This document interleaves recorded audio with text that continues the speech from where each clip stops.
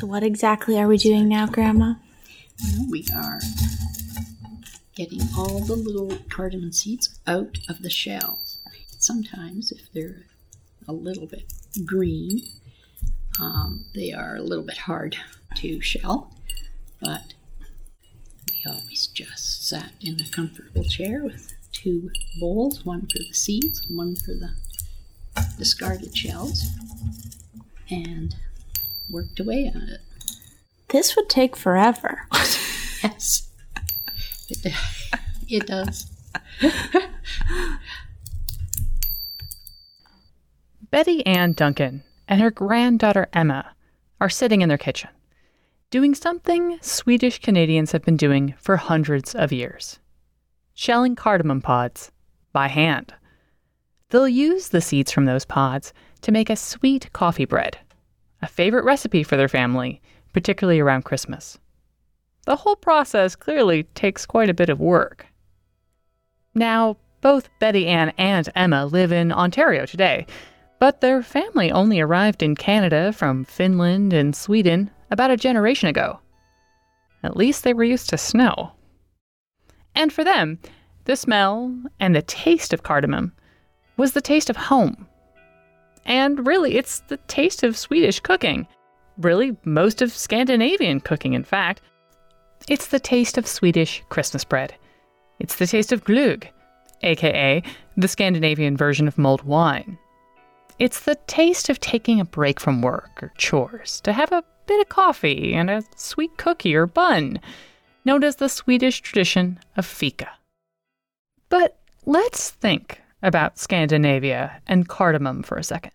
How did this spice, known as the queen of spices, which loves to grow in warm, wet, semi-tropical areas, places like India or Guatemala, how did this spice become the go-to ingredient for the cuisine of a region, well, forgive me, but not exactly known for its warm, temperate weather?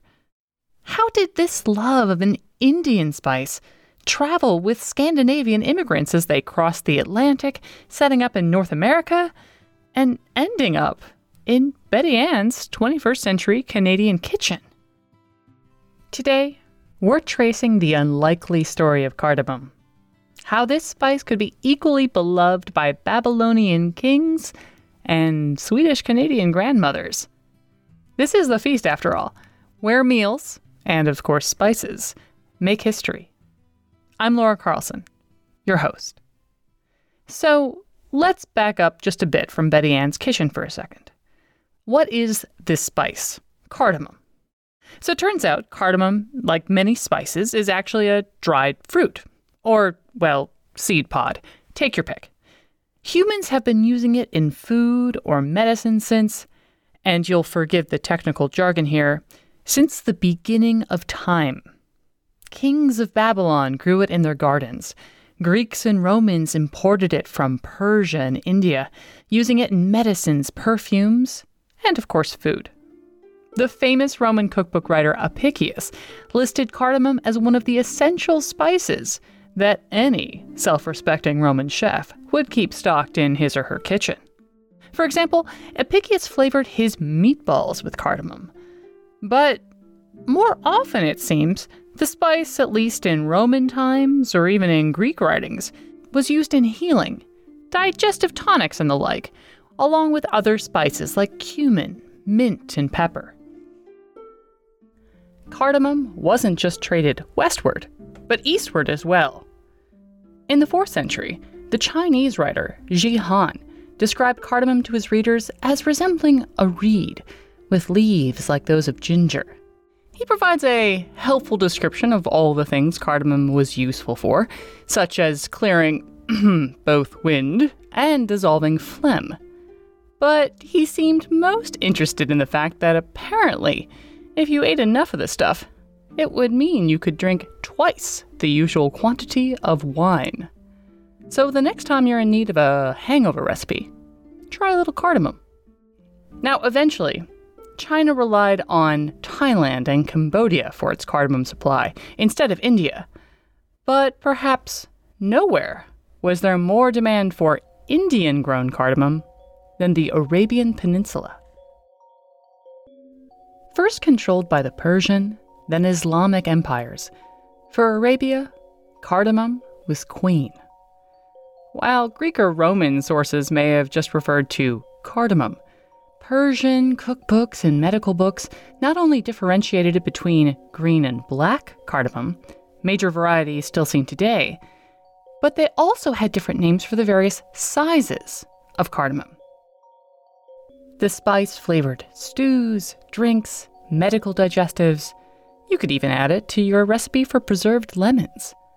Almost any dish a Persian chef could imagine, some kind of cardamom could easily feature in it. And this seemed to carry through over the centuries as Persian emperors transitioned to Islamic caliphs of the 10th and 11th centuries. But the cardamom-rich court of medieval Baghdad, for example, wasn't exactly next door to Stockholm. How did Scandinavia inherit this beloved spice of the Middle East? Well, here's where the story gets tricky. On one hand, you have medieval Scandinavia, areas like Sweden or Norway, perhaps even Finland, depending on who's counting. And this is an area full of, well, you know, the Vikings, who, yes, developed a very, very strong reputation for fighting, but more specifically, also had a tendency of traveling just about anywhere their boats could reach, kicking off with places like England and Ireland, an easy reach across the North Sea. But soon, Vikings were finding their way south to France and across the Mediterranean to places like Italy. And here, well, here's where the story gets a little fuzzy. Because by this point, say around the 11th or 12th centuries or so, the medieval world is starting to shrink. Exchange or trade has picked up a bit. Folks are traveling a bit more, whether for war or pilgrimage or simply for business. Some folks were traveling west, say from Constantinople or Baghdad to Naples or Corsica. Some folks were traveling east, say from Scandinavia, for example, over to, well, Naples or Corsica. And eventually, these folks are bound to meet in the middle. This is where some scholars say the official cardamom exchange probably first took place. Traders or merchants from Baghdad, maybe Egypt, maybe all the way from India, were selling spices such as cinnamon, ginger, and of course cardamom. And, well, folks from the West, they were buying. Maybe they had tasted a dish full of flavors they liked, but had never tasted before. And certainly the flavors weren't available back home. Maybe they liked the idea of the luxury of these expensive spices from far, far to the east.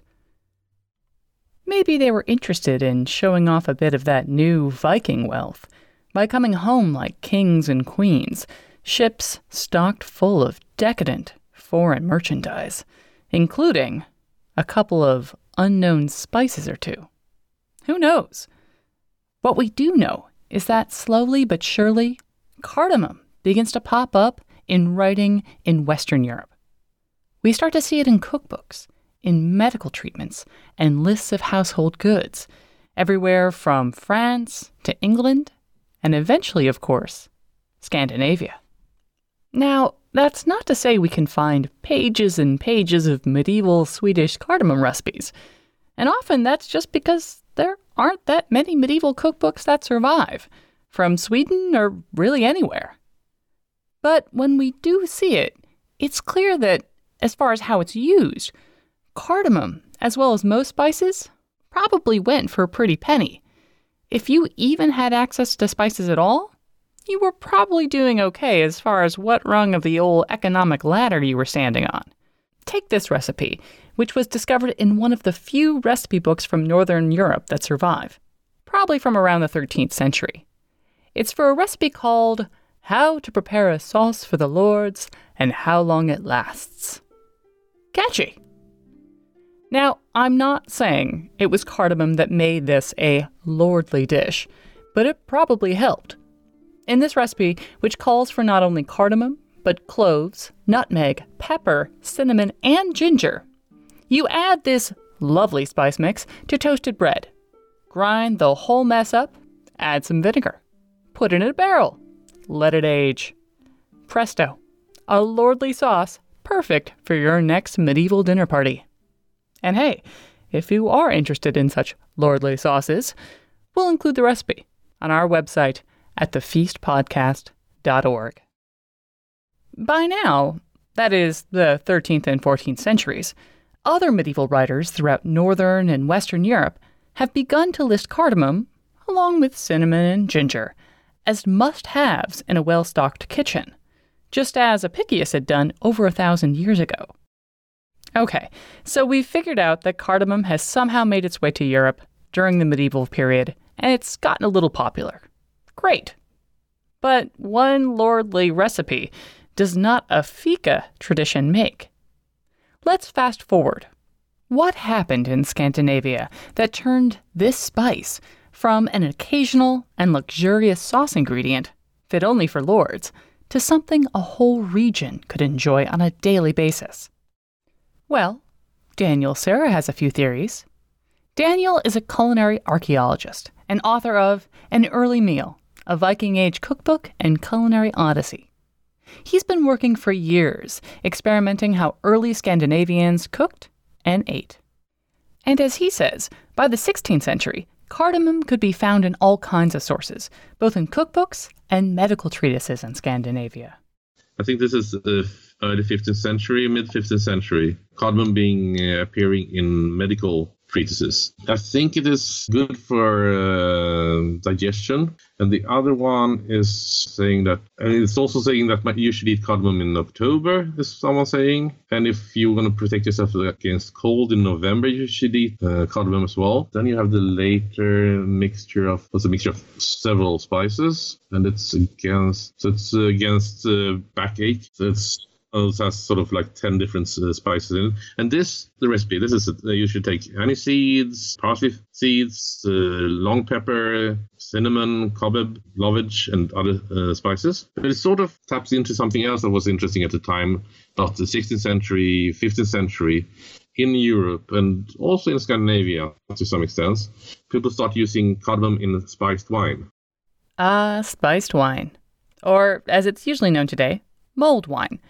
It's a favorite boozy beverage that's over 1,000 years old. Ancient Egyptians were known to spice their wine. So were the Romans. And all over Europe throughout the medieval and even Renaissance periods, it was the perfect way to take that edge off chilly, wintry days. But glögg, as it's known in Sweden, is a particular specialty.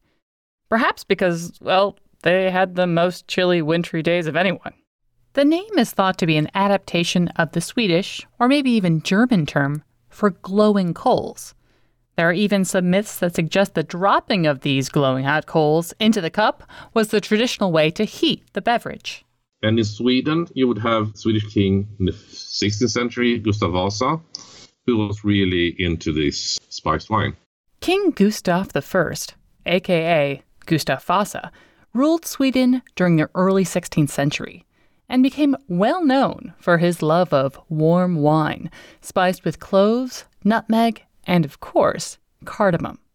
His favorite drink became associated with Christmas feasting, a tradition which carries on in Sweden today. But we're still in the realm of drinks here. How do we get to cardamom bread, like the one Betty Ann and Emma were making in the kitchen?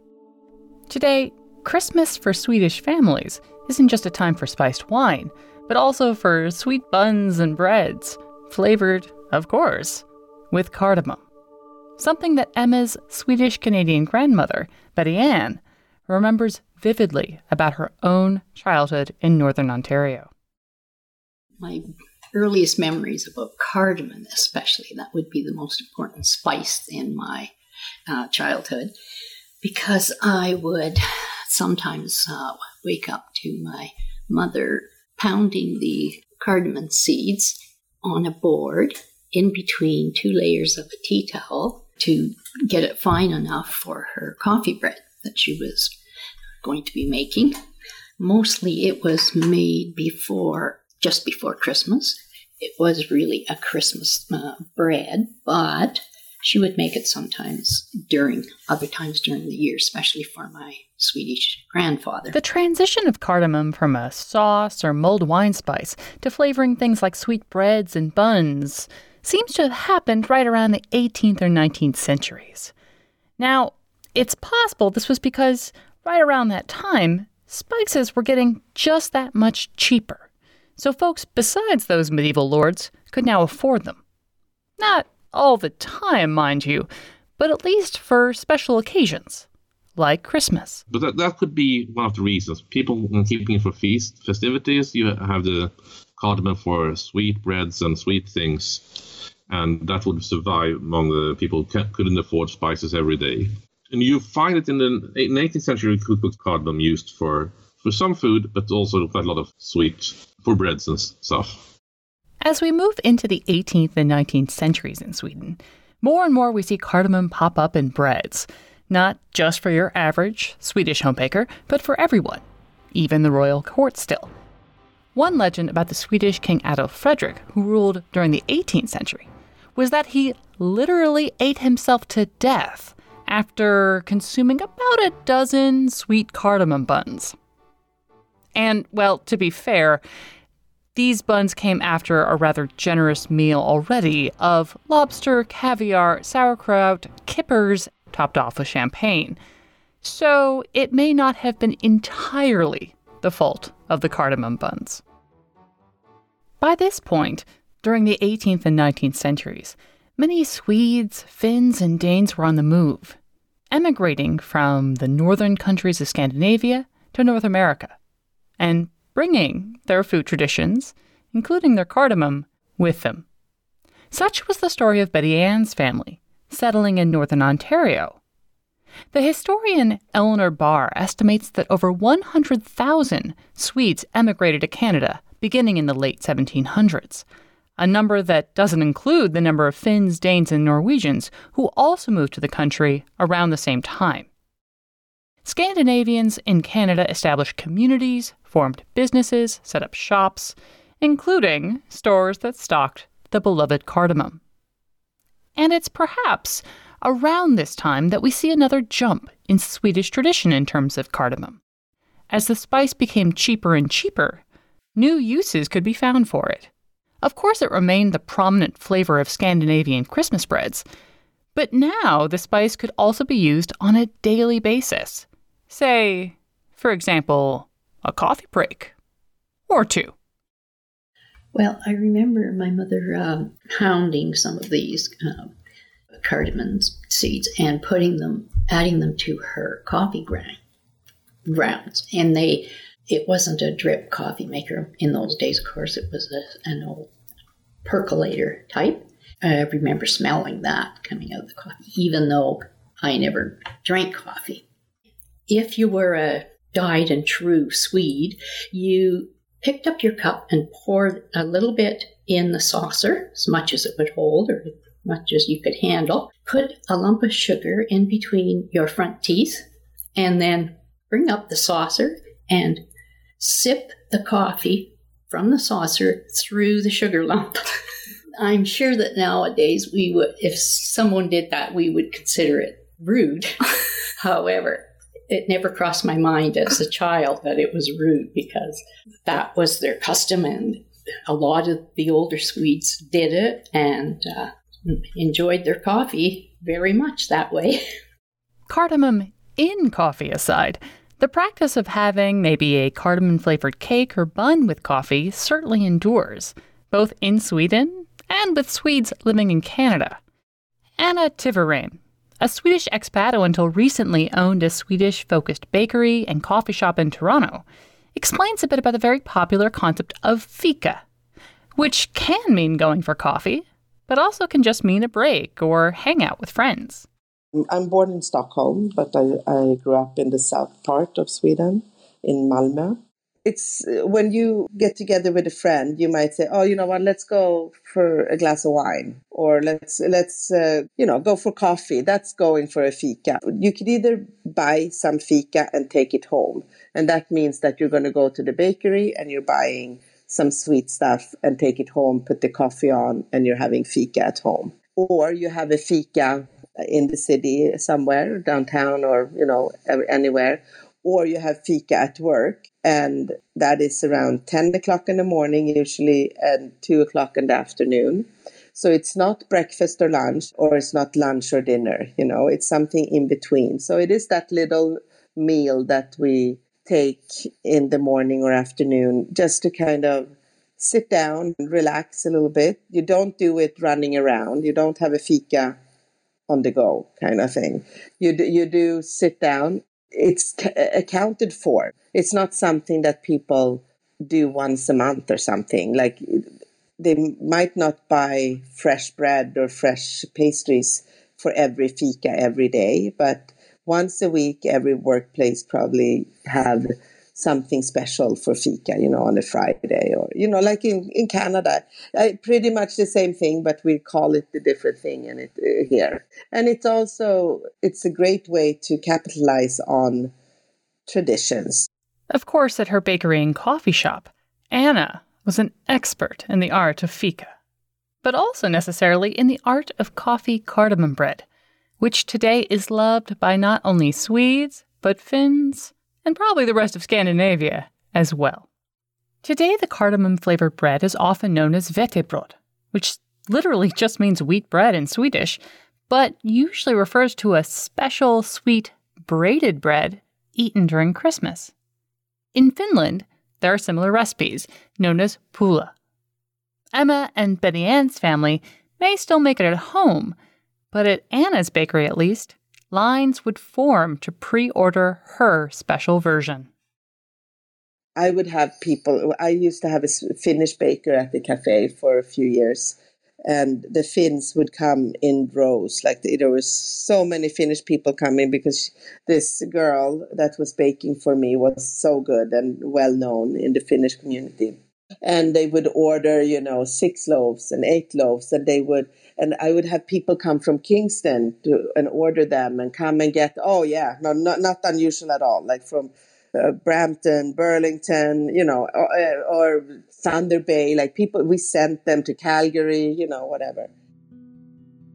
For Anna, Betty Ann, and Emma, cardamom is the smell of home, of Christmas, and of family. Which, to me, is one of the many unexpected twists in the great big history that is food. Take a seed pod from Southeast Asia. Add 1,000 years or so. And all of a sudden you have a flavor that is a staple of both the curries of India and the holiday sweetbreads of Swedish Canadians. Cardamom was a very, it was almost like it was a comforting smell or something. It's it's a very unique, I think, spice. It's not strong like a cinnamon or a cloves smell, but the cardamom I just found it a comforting smell. And when the coffee bread was baking in the oven, the same thing. It wasn't just like ordinary yeast bread coming out of the oven. It was special because of the cardamom smell. Yeah. No, I completely agree. That's my favorite part of Christmas time, is making coffee bread with you, because it just smells like traditions and family. And yes. Yeah, that's my favorite part as well. If all this talk of sweetbread has made you a little hungry, and who can blame you, you can find a recipe for Swedish cardamom bread on our website at thefeastpodcast.org. For now, let's head back to that kitchen with Emma and Betty Ann, who are still making their Christmas bread the old-fashioned way, taking the seed pods, placing them between 2 kitchen towels, and hammering away to get out all the little cardamom seeds that will flavor their bread.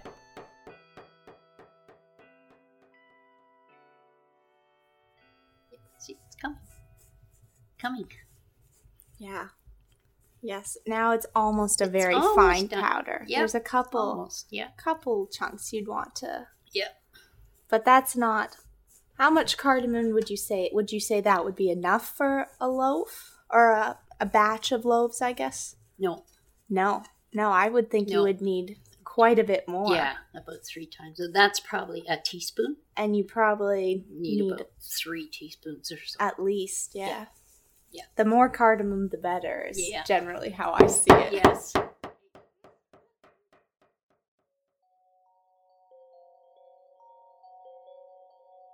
The Feast is written and produced by me, Laura Carlson, with associate production this week by Emma Allen. Mixing by Mike Port. A huge thank you to not only Emma, but also her grandmother, Betty Ann Duncan, who was willing to be interviewed for this episode. As well, of course, to the former owner of Toronto's Beaches, Bakery and Cafe, Swedish Anna Tevram. Thanks as well to culinary archaeologist Daniel Serra. If you're enjoying the feast, please don't forget to leave us a 5-star review on iTunes or wherever you listen.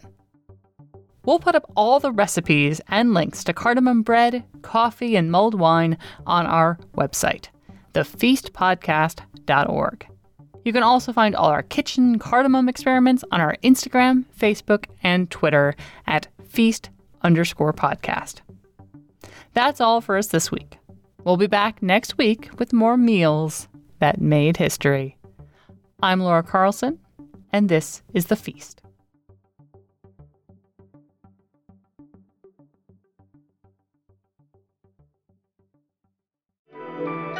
The Podglomerate, a sonic universe.